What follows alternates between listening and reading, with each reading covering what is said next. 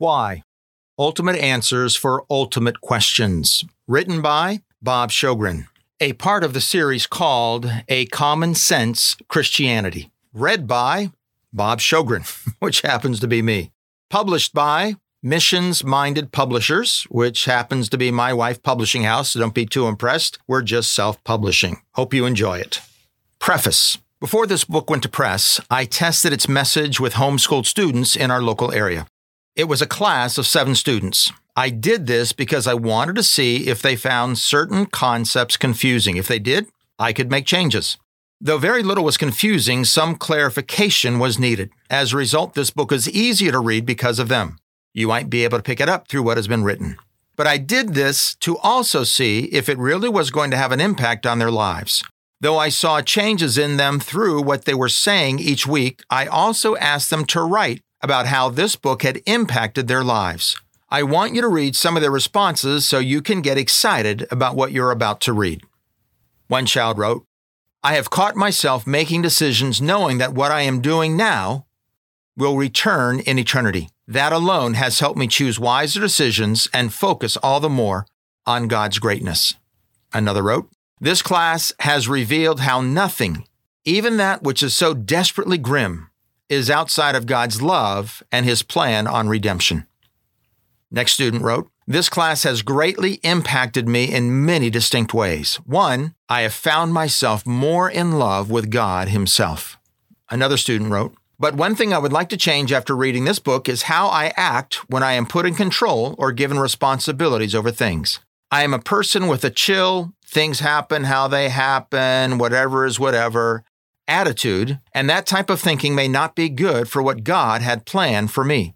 For example, I do not really care if my room is dirty, but my parents do. And it should not be that way because to God, that could show that I do not have good stewardship over the little things." Another wrote, "If I just spend my life here goofing off, what will I miss out on eternity? I don't want to miss out on eternal things in God's kingdom because I was lazy here. So many people in America tell you to follow your heart and do what you want here on the earth.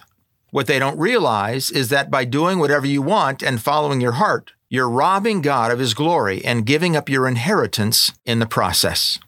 Another wrote, "I want to go outside of my comfort zone to glorify Him because I know He will receive more glory." Still another, "The discussion on eternity past hit me hard. The comfort found in knowing that God has always had a plan for my life, even before the angels were created, made me change some of the ways I handle issues in my life, especially trials.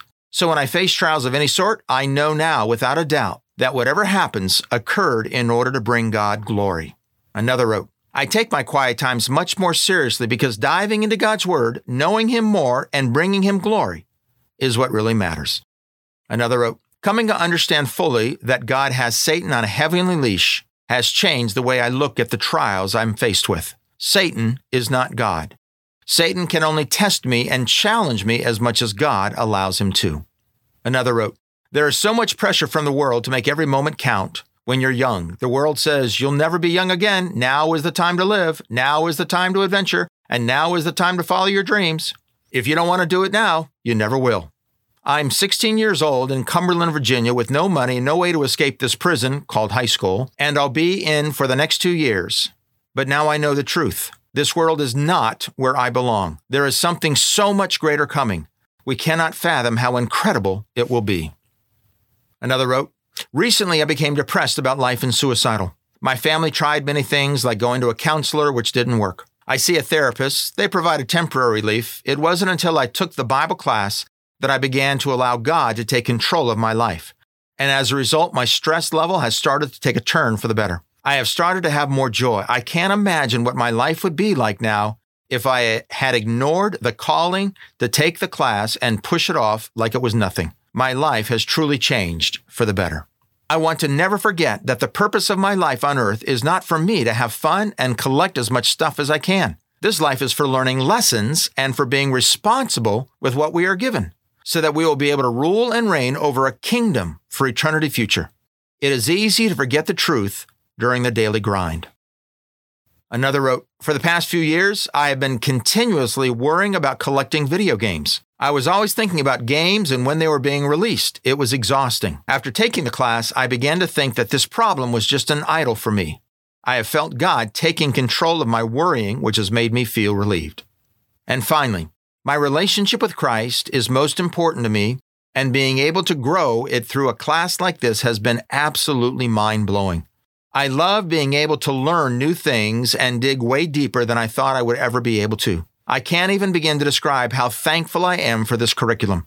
I can see how God was going to use this for my good, His good, and most importantly, His glory. Well, those are the quotes. Back to my words. May your life be impacted as theirs have been.